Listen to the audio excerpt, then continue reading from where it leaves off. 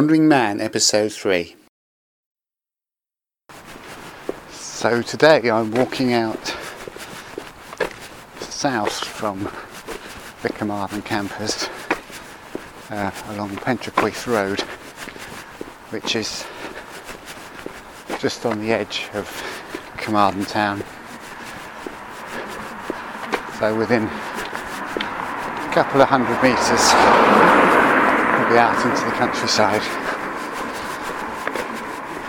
And it's funny how the different campuses of the university have their own character. So Lampeter in Ceredigion, I mean it is a small town, but at the campus there, the main thing you notice is that there's a hill overlooking the university, and so lectures are accompanied by the bleating of sheep and the occasional low-flying aircraft, so jets practicing their low flying.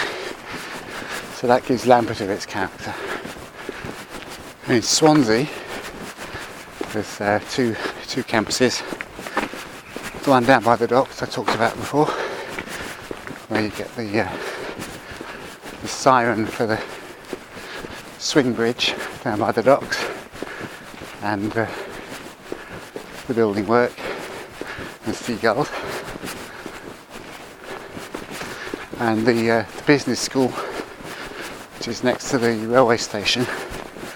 So again, in the background of lectures you get the chugging of the trains waiting in the station and the platform announcements. So you've got these very distinctive characters. For the Carmarthen campus, the main characteristic is that often the air is heavy with the scent of muck spreading, because the surrounding dairy farms like to look after their fields, and so as I say, the university takes on a tinge of the countryside. So I've now just come to the edge of the housing, gone past the big farm on the left. As always with these farms, great massive warehouses almost, for mysterious purposes. Things that always amazes me about farmyards, you see all these bits of equipment hanging around there, so they've got tractors and ploughs and all sorts of different attachments that go on the back, and trailers and diggers and all sorts. And that, well, you know how much things cost. These are thousands and thousands of pounds, tens of thousands of pounds each. So you have all this equipment which is just sitting there basically all year, and some of it's only brought out once a year, for a day or two, and that's it. So it's not hard to see why farmers have a problem trying to make any money. They've sunk all this capital into buying the equipment and everything else, on the off chance that at some future date they will be able to sell their produce and pay it back.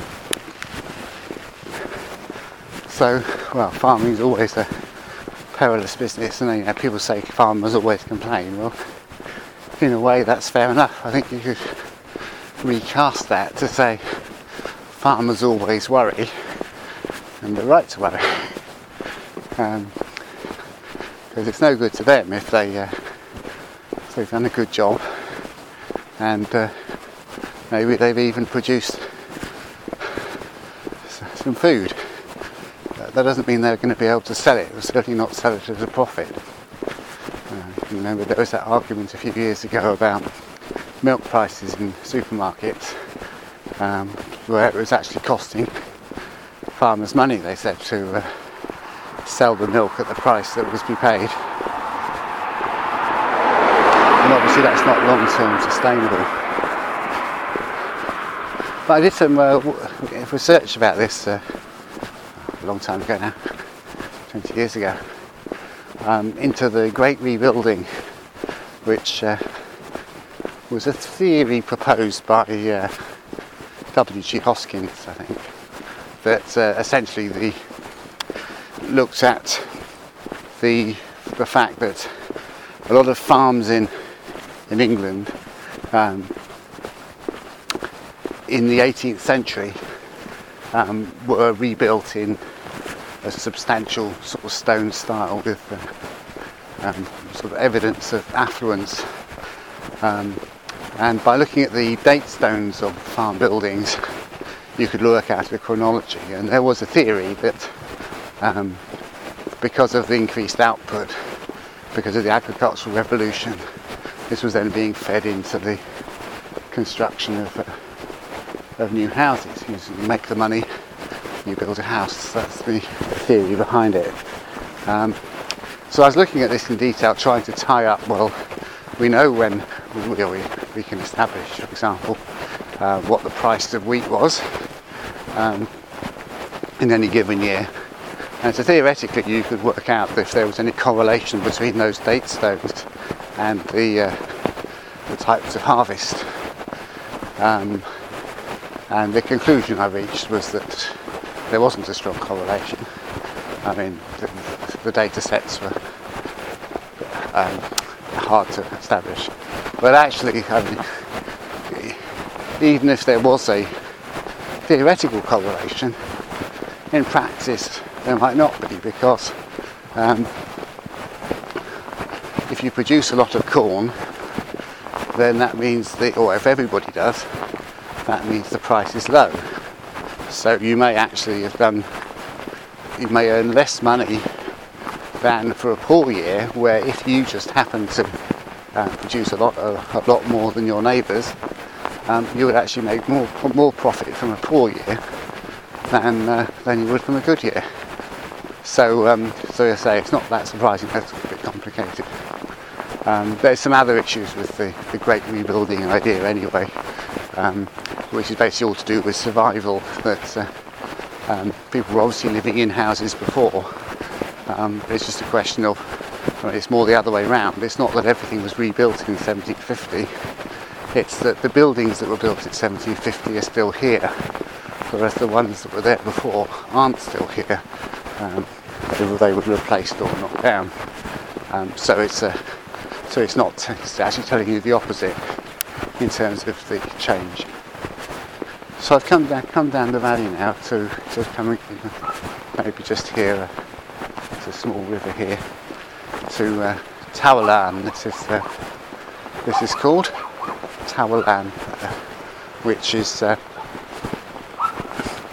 quiet church, would be the quiet churchyard.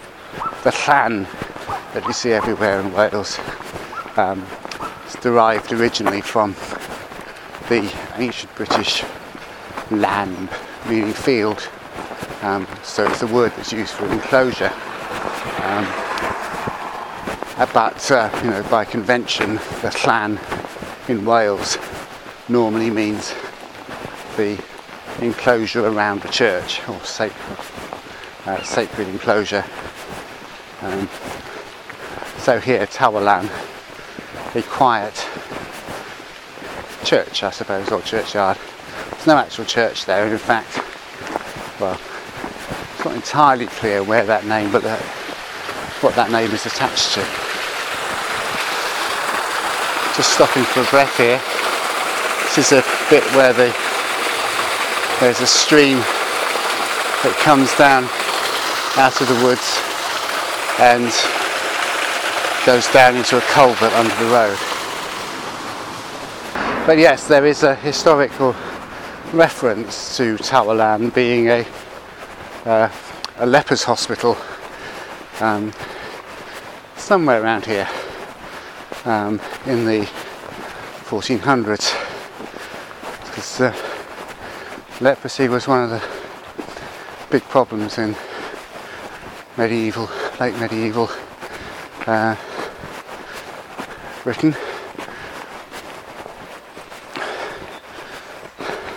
I know there's some debate about what exactly they were describing as leprosy. As I understand it, it's not quite the same as what we would call it today. But the key thing is, see, although they had limited understanding of contagion and so on,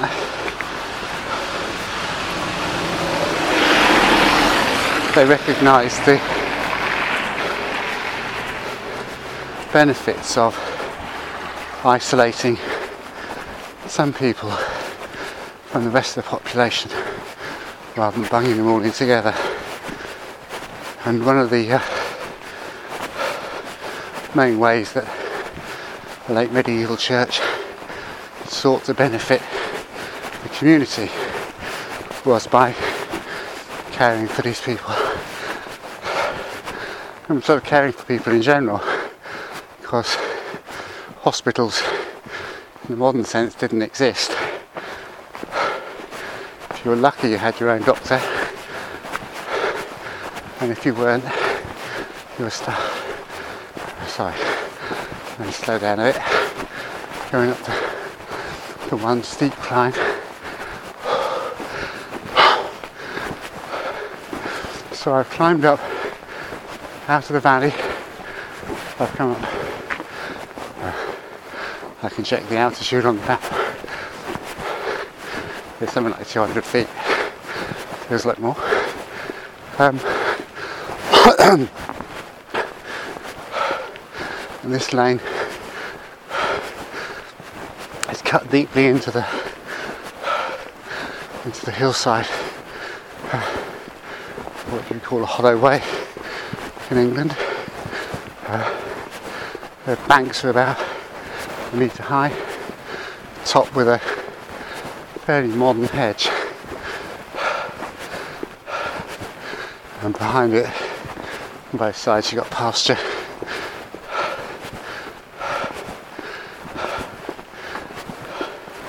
The thing with hollow-ways is that, well, they tend to get cut out by a mixture of straightforward rain, washing away the soil downhill from the track,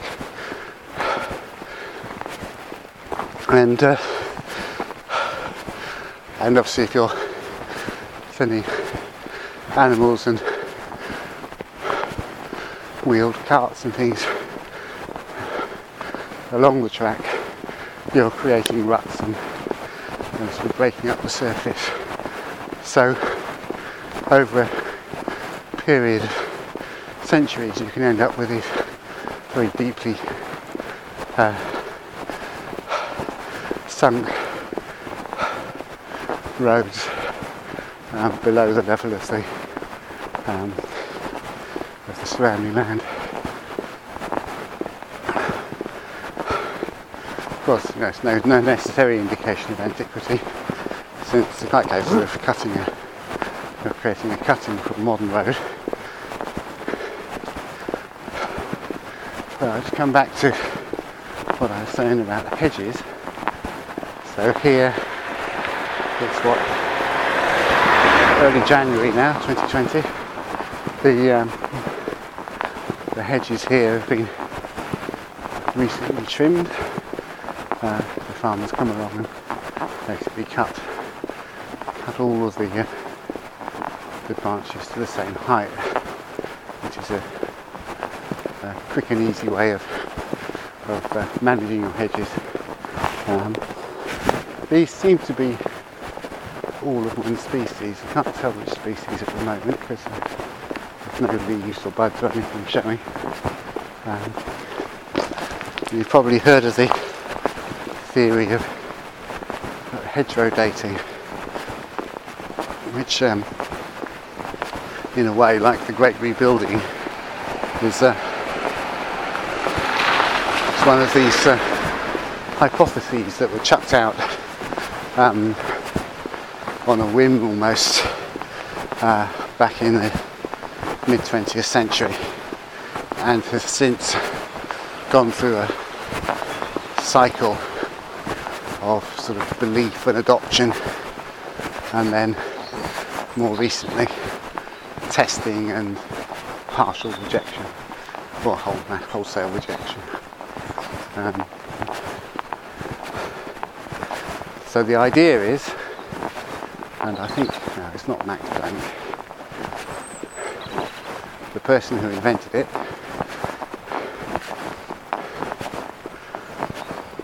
they observed that the hedgerows that were older had a greater species diversity than the new ones. So it's particularly obvious, I think, in an enclosed landscape where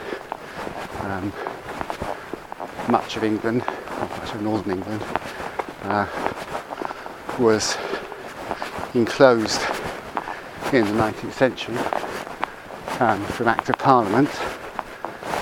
What they did was they took all of the common land in the parish, and both in terms of the common fields and the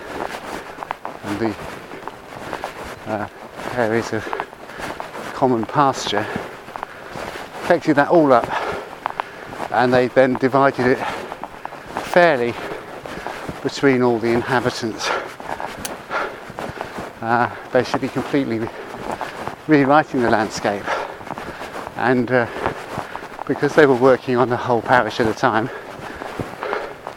they would tend to do this very neatly by filling out a ruler and carefully ensuring that everybody's land allotment, which would then be free for them to choose how they managed it, whether they used it as pasture or as arable, and if so, what plants,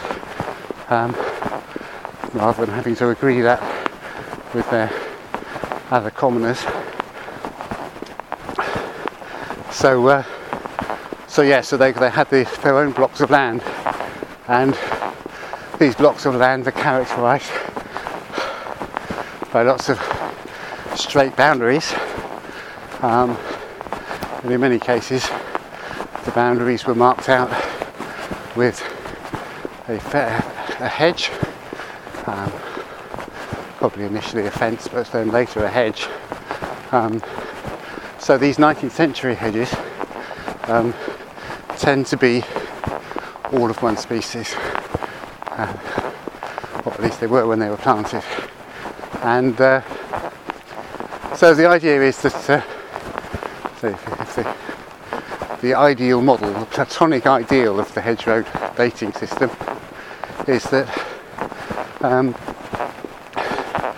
if you assume that every hedge starts with a single species of shrub being planted at intervals along the boundary,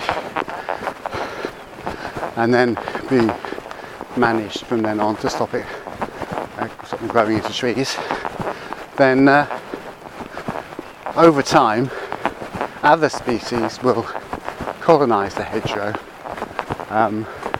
mainly by seeds coming in from bird droppings, and so gradually over time the species present in the hedgerow will become more diverse. So that's the theory behind it.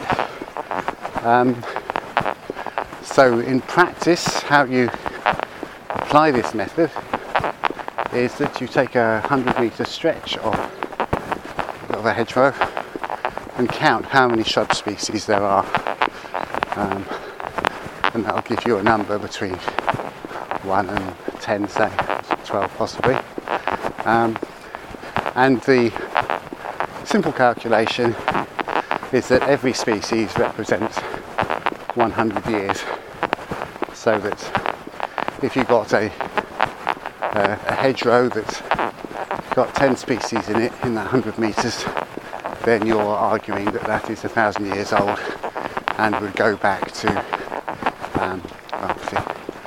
back to doomsday. Which is not to say that's impossible. There are boundaries which have been fixed since doomsday, and boundaries might have had some sort of marker,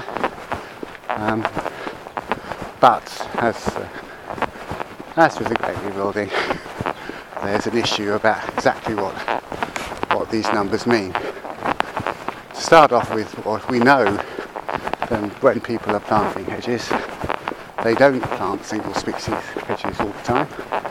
Certainly to start with, it's much better if you have 2 or 3 different species.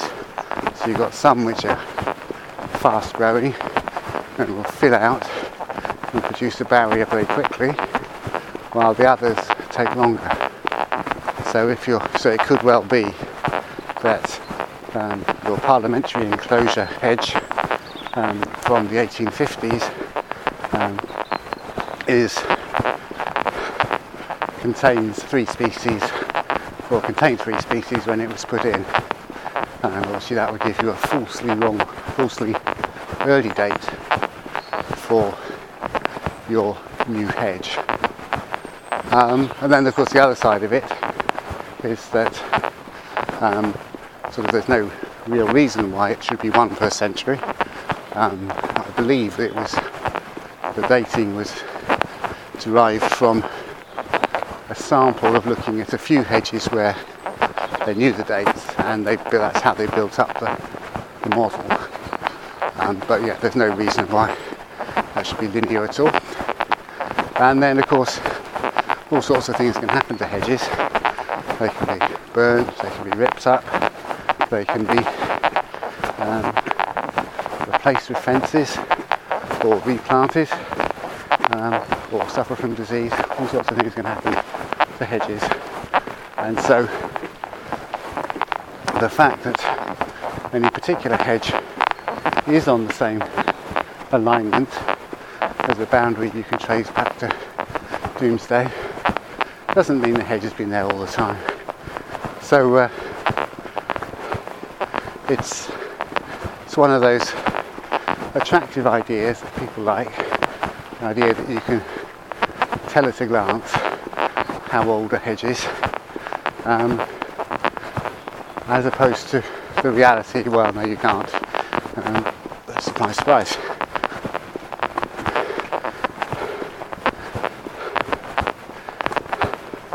And in fact, I know there was a study done of an area of Gower, which, the Gower Peninsula, just west of Swansea, which is an area where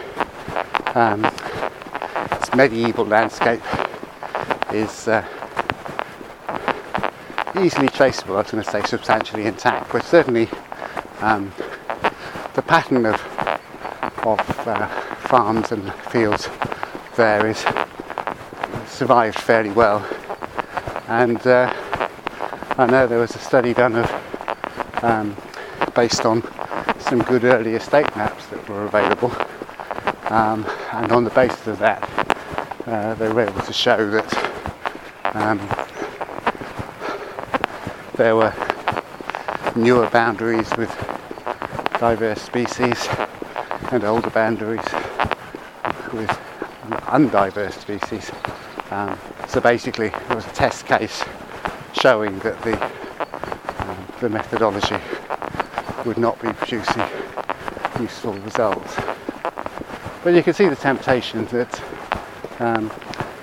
if you like, our classic British landscape of hedges and trees and fences and gates and fields, that they look like they've been there a long time. And so the temptation is to assume that these are survivors, even if we know they're not. And I can remember back when I was a kid, there used to be a very strong feeling people had. Basically, the trees had been there forever, and the idea of cutting down a tree was seen as a sort of automatically a bad idea. That assumption that all trees have been there a long time and they ought to be left alone. And I think, well, my impression at least, is that that idea has changed a bit now. I think people are much more aware that trees are managed like other crops. They can be cut down, and replanting is an option. You can argue that it's an option that might help for the future, but it's not much hope for the moment. But as I say, I think it's possible, of course, when I'm thinking about this, but I'm just remembering my child's perspective. As to a child, trees are just part of the furniture. They were there before I turned up, and they don't seem to change very much over time. And so it's possible just that as I've grown older, my perspective has changed, and I recognise that things are coming and going. But having said that, I do think there's genuinely there was that shock that people used to have about having trees cut down, and it still crops up every now and then. There's a case recently at Pentlegare down in Swansea where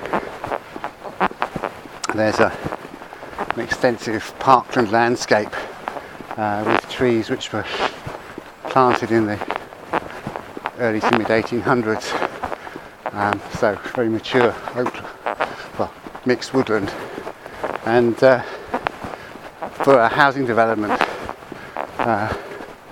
they had marked out, they said, well, they could have the housing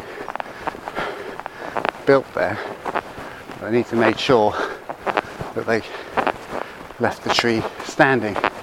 And unfortunately, in the process of building the houses, the tree was cut down. And it's one of those things that happens on building sites. I always feel it's a miracle that anything like that survives through untouched into the completed project, because there's so many things can go wrong. I can remember when I started working with the construction industry. I was an archaeologist, and it used to drive me mad that we'd carefully draw up a plan of the proposed development, and we'd work out where we thought the archaeological impacts might be, where there might be sort of buried buildings or whatever that we wanted to preserve safe within the development footprint. And so we would ask them to nudge a building foundations, just nudge them around a bit, or reconfigure them to keep the archaeology safe. And so we go through this process with the designers, the architects, and you'd end up with an agreed plan. And then then we went on site while they were doing the building, and every time there would be something like, oh, we discovered there was a water pipe where we weren't expecting it, or we've had to change the layout of the foundations because the different materials are being used, or the ground conditions were different to what was expected.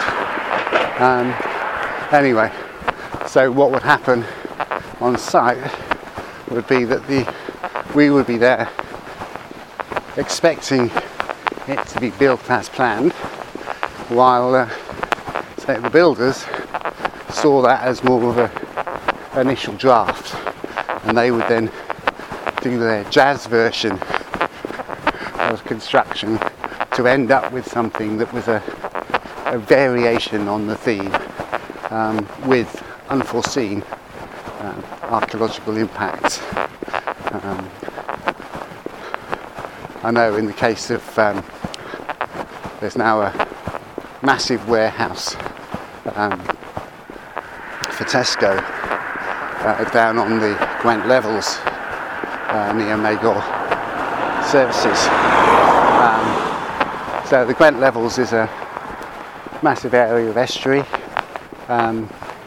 It's been protected by flood defences for just less than 1,000 years, I would argue. There's a debate about that. But anyway, so it's essentially in a massive area of floodplain.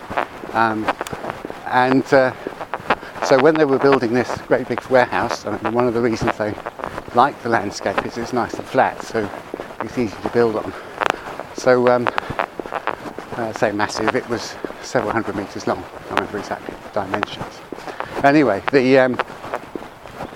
so they were going to build this, and we knew that within the silts of the floodplain, there were potential, at least, for there to be buried Roman remains. The Roman ground surface was about a metre or two below the present ground surface, so it could be on that Roman ground surface there would have been remains of Roman activity. And so we so I had a long talk with Tesco about this, and what we agreed in the end was that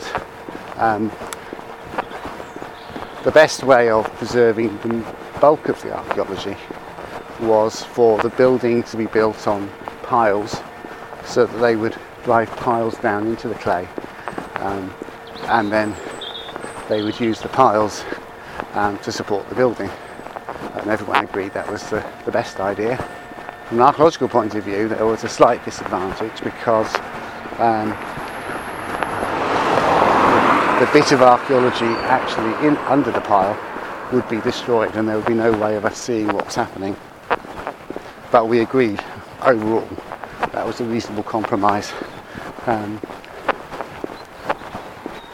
So that, we could accept that we would lose perhaps 5% of the potential archaeology unseen, with a fairly good idea of preserving the other 95%. So we got this agreement in place, and they started building. And then they decided, there's no point just having a warehouse.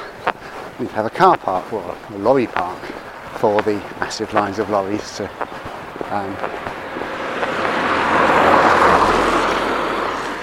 bring the goods in and out, like all the distribution warehouses. Which, to be fair, they knew it was going to be there, but it wasn't cost effective, or wasn't necessary for them to have pile foundations, because the car park area wouldn't actually be bearing much weight. So they thought, oh well, that's no problem, we'll just concrete it. And then when they come to build it, so there's all my stories you could end up like this, but when they come to build it, they realise that actually the clay of the floodplain isn't sufficiently stable to support the concrete slab, and so instead what they were going to do was to remove the top metre of the silt and replace it with rubble, and then build the concrete slab on top of that. So that was the plan, which is in itself, as you can understand where they're coming from. The unfortunate impact is that having lived with a 5% damage to the archaeological resource under the warehouse, potentially we were looking at 100% damage for these deposits of the lorry park, and so we insisted that when they came to do this work, as they removed the clay from the ready to put the rubble down, that we would have a watching brief, which meant that basically we would be out there watching the machines working to see whether there was any archaeological evidence that was being affected, and if so, we would dive in and record it, which is sort of common practice in commercial archaeology.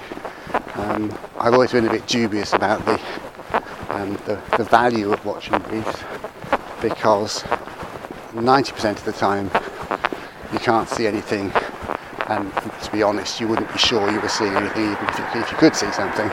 And if something does turn up, then that's a headache for everyone, because you then have to delay the work while you get on and do what you need to do, and have arguments about that. It's much neater for everyone if you can deal with the archaeology in advance under controlled conditions, and then just hand over the site to the developer and say, go on, build it now. You've done everything you want to. Anyway, yeah, so on this occasion, they just in the very corner, as luck would have it, of the area they were clearing back,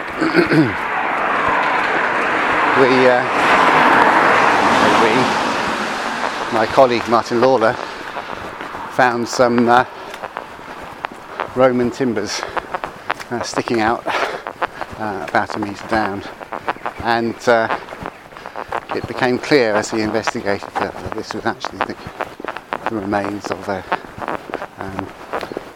Roman boat, and this is what is now known as the Barnes Farm boat. There's a several hundred page monograph written about it. That it's a survivor from that Roman period of use of the levels. It was from memory, it was a smallish boat, about 7 metres long, with a fairly flat bottom, small sail, and paddles, so presumably used for coastal travel up and down the Bristol Channel. And people often say, what's the best thing you found as an archaeologist? Isn't it great to find all this stuff? And people are often surprised when the archaeologists say, well, I'd rather preserve it than dig it up, because that's our mature attitude, is that things are relatively safe underground. Best to leave them there if you can, and we'll just deal with the things that are going to be destroyed anyway. So, but having said that, the important thing with a find is that once you've got it, you've got to deal with it properly, and that's one of the cases where it was dealt with properly. And I believe that the boat is on display at Newport Museum. Just have a pause of thought there. I believe Newport still has got a museum, although there is legitimate doubt. They've had a bit of a hard time recently with their approach to funding cuts has been to cut things like museums. Anyway, so that's, I can't remember now how I got onto the subject of how archaeologists deal with developments. But it's an interesting area, this whole area of sort of ethics in archaeological practice.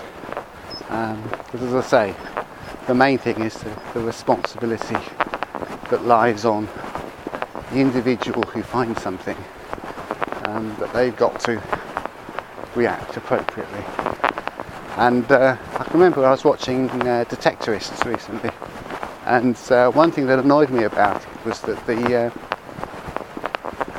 in series 3, I think, the last series anyway,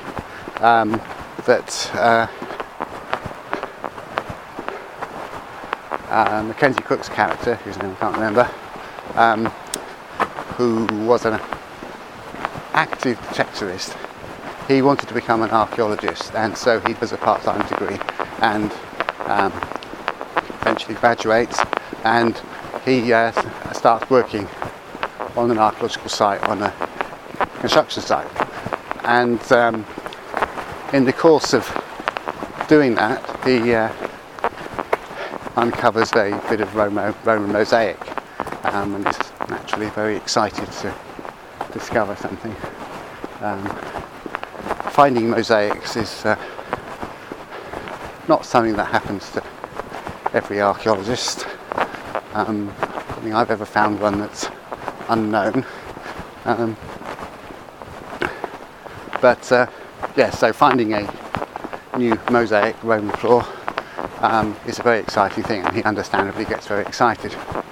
And he tells the supervisor about it. So, you've got to stop the building work, because we need to make sure we make a record of this before it's destroyed. So he does the right thing. But the supervisor decides that doing that would be too much trouble. It would involve difficult arguments with the developer, and they've got a construction timetable to keep to. So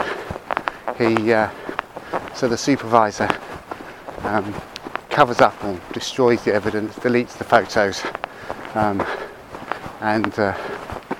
pretends that the discovery was never made. So that was one of the story arcs in the series of Detectorists. But as I say, although in general I'd say that the series is quite good. Well, it's good in general, but quite accurate in a lot of its sort of factual basis. I don't believe that supervisor would have made that decision. Now, the reasons people become archaeologists, as Mackenzie Crook would say, is to find things out, and that I would have expected a supervisor in that situation to actually stand on the side of the archaeology and say, no, this is important, it needs to be preserved, or at least it needs to be looked at, can't be destroyed and swept under the carpet. And as I say, I think, I would say certainly among the people I work with as archaeologists, I think they would all agree very strongly that's what they ought to do.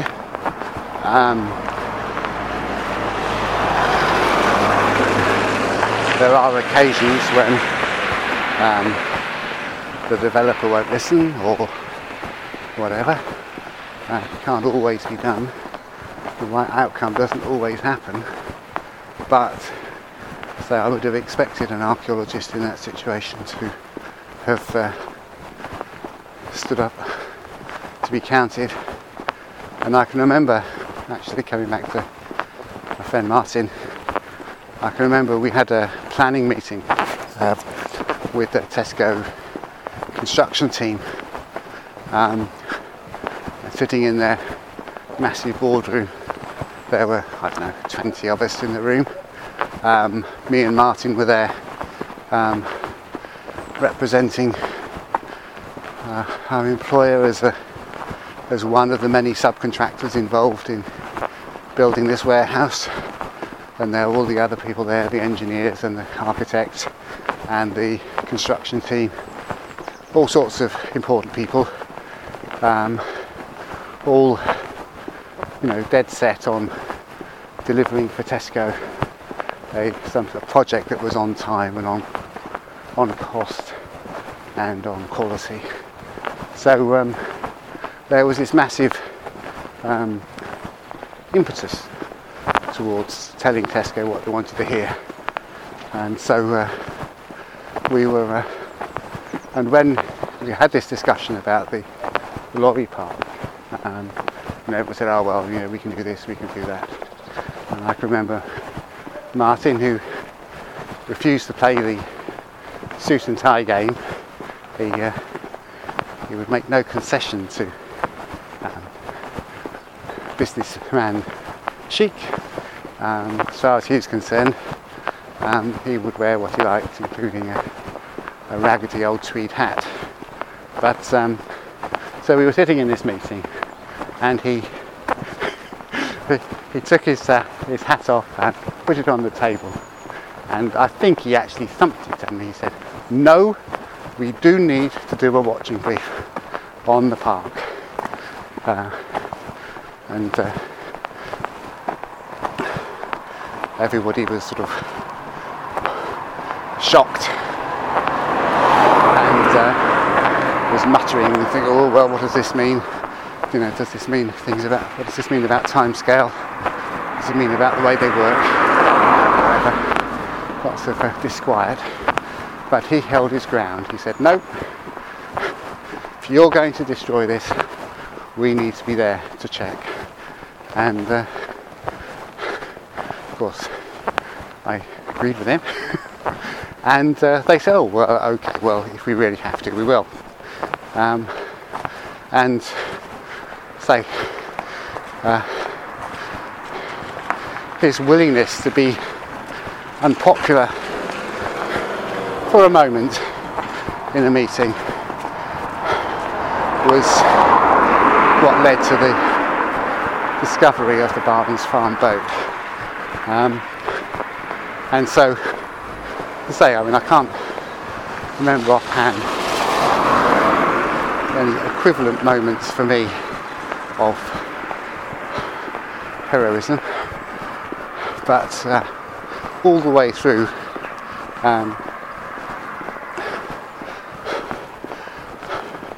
that willingness to dig your heels in when your standards are under threat is an important trait, and it's one that certainly the archaeologists I work with imbibed very early on. And it's I say very early on, it's interesting. I'm again thinking about detectorists.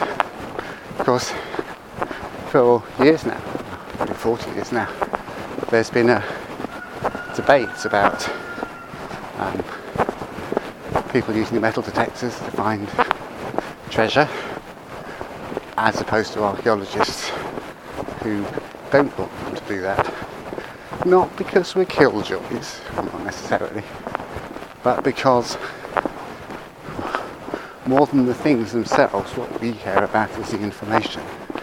And if you grab a handful of coins, Anglo-Saxon coins or whatever, well, yes, they're mildly interesting as objects, depending on your particular feelings. I like bricks. I'm not very interested in coins. But yeah, say that the coins have their own sort of limited intrinsic interest from a manufacturing point of view or distribution or whatever. But more than that, they're important or interesting because of where they came from. If they all came from one field, is that telling you that there's a site there waiting to be discovered? Or if they're just sprinkled from an area of miles around, then perhaps not. So actually knowing where things have come from is really important, very specifically where they're from. And also in terms of depth below the soil, again, detectorists argue that they don't dig very deep, they'll just go into the topsoil. That's the stuff that's been disturbed already. But certainly there have been cases recently where they seem to have dug half a metre down in order to get at the stuff, digging through all sorts of layers which, if they've been excavated by archaeologists, would have actually recovered significant additional information. So, as I say, there's been this long battle between the detectorists and the archaeologists. Unfortunately, the naive public approach is to side with the treasure finders. That there's a template newspaper story of the detectorist who goes out one night and discovers something amazing, and isn't it exciting? There's something very appealing about that as an idea. So, and I say the very word treasure, captures that. It's an interesting thing, exciting story, as opposed to, archaeologists do some research, work out there might be something there, and go and do it carefully and do their job, and at the end of it, they announce their results. That's not a very exciting story. It's not really Dog Bites Man, is it? I mean, it is Dog Bites Man.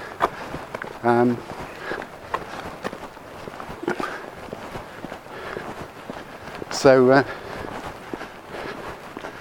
anyway, yes. So the point is, say that distinction between, the interest in the finds as treasure, if you like, and the finds as information, starts almost from day one. That the first day an archaeologist works on site, they will be retrieving the information, and that, again, if you say, well, what's the best find or most valuable find you found, people will talk about information, not monetary value. I mean, if I had my way, you wouldn't be able to sell old things at all. They belong in museums or with whoever has them. But having a market for them is unhelpful, because it does encourage the worst instincts of detectorists and others, not to absolve the archaeologists who, certainly in the Mediterranean, there's a long and sad tradition of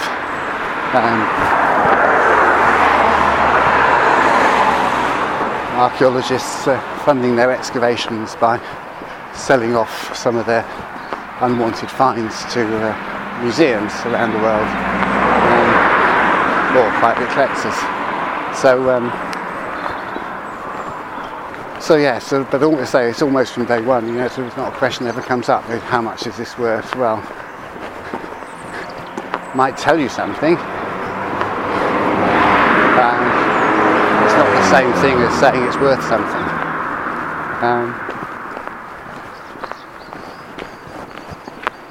So coming back into town there, past, I can't remember the name of it now, it's a Georgian monstrosity of a house. It was recently a nursing home. Before that it was a girls' school, I think, and I think before that, originally, it was a house. So it's one of these houses with bay windows. One of the bays is clapped, so it's held up with timbers. So just see, it's got a planning application. Let's see what's going to happen.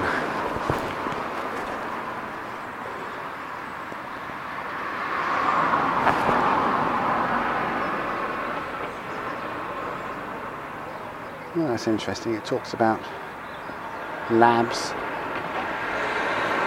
Oh, I see. Yeah, so basically they're going to knock it flat and build houses, which in some ways, as I say, with an archaeological background, we'll say that's sad. But I was looking at some stats recently. I can't remember where. The current thing. I'm not very good at remembering things. That when I grew up, how many people lived in Britain was a straightforward question. The answer was, as I recall, 55 million in 1975.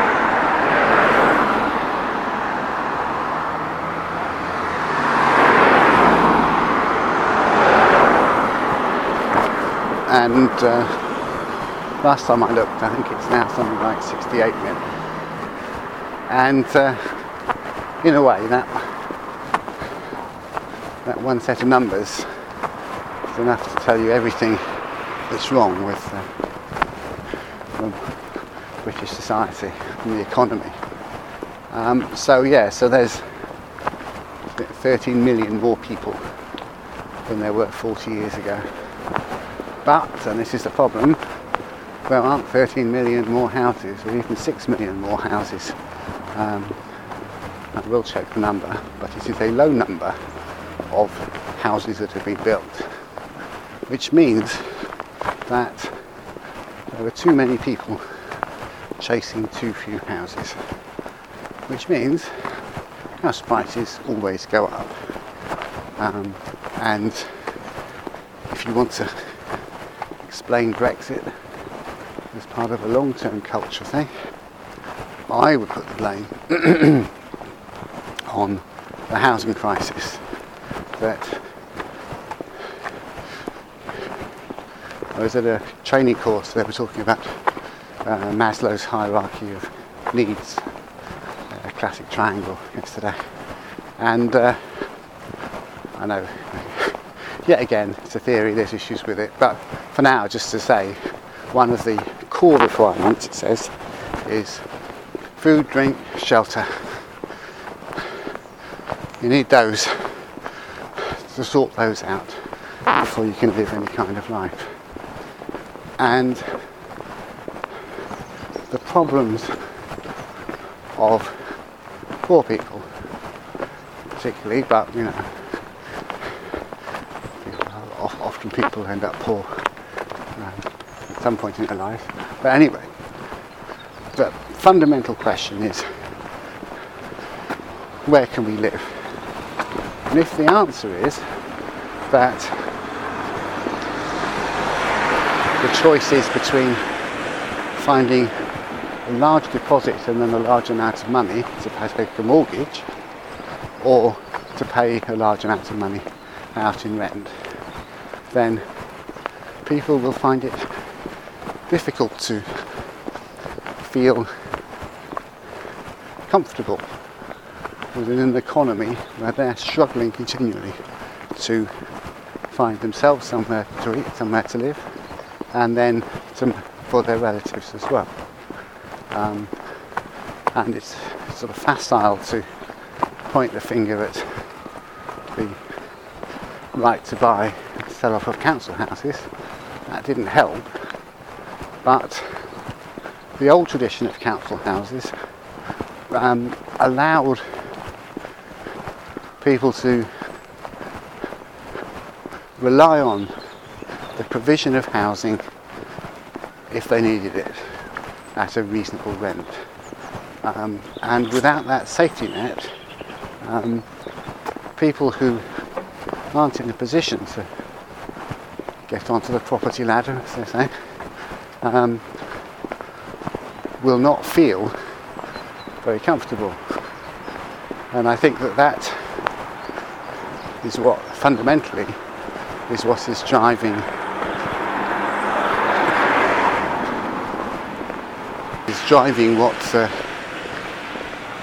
what we're supposed to talk about as being legitimate concerns about immigration, that people do feel, well, if there aren't enough houses and there aren't enough jobs,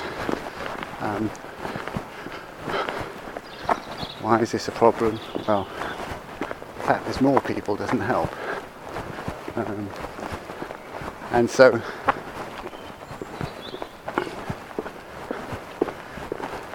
I believe that if we actually built enough houses, so that as in other countries, different models, more of where apartment living is standard.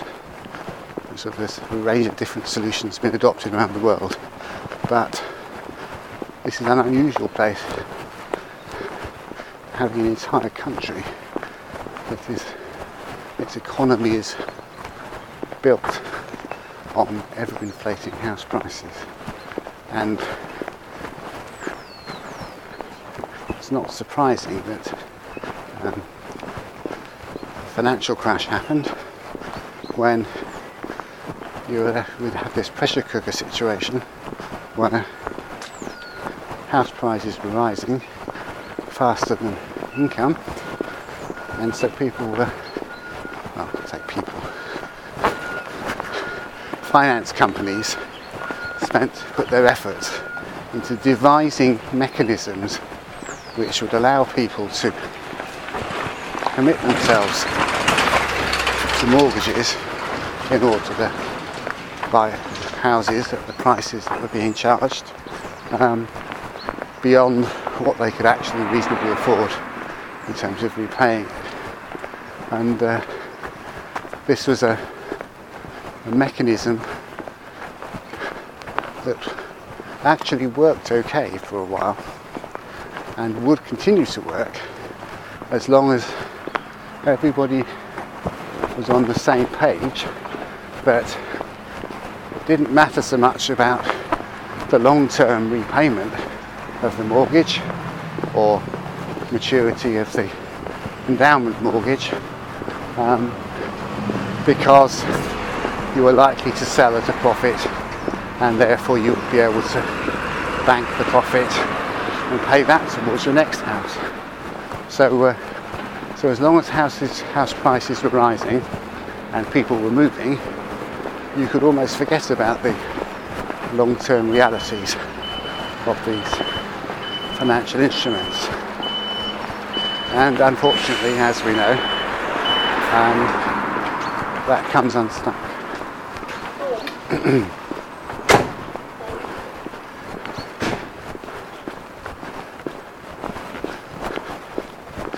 When people stop buying houses, people are stuck, and house prices fall, there's negative equity, and the whole thing goes haywire. So, although I'm just as sad as anyone else when you see another field covered in new houses, in general, I can't really argue. I think everybody would be a lot happier if we suddenly built a lot more houses, or accommodation of some sort, that would just derail this British obsession with having a mortgage, having a house as being an essential part of life.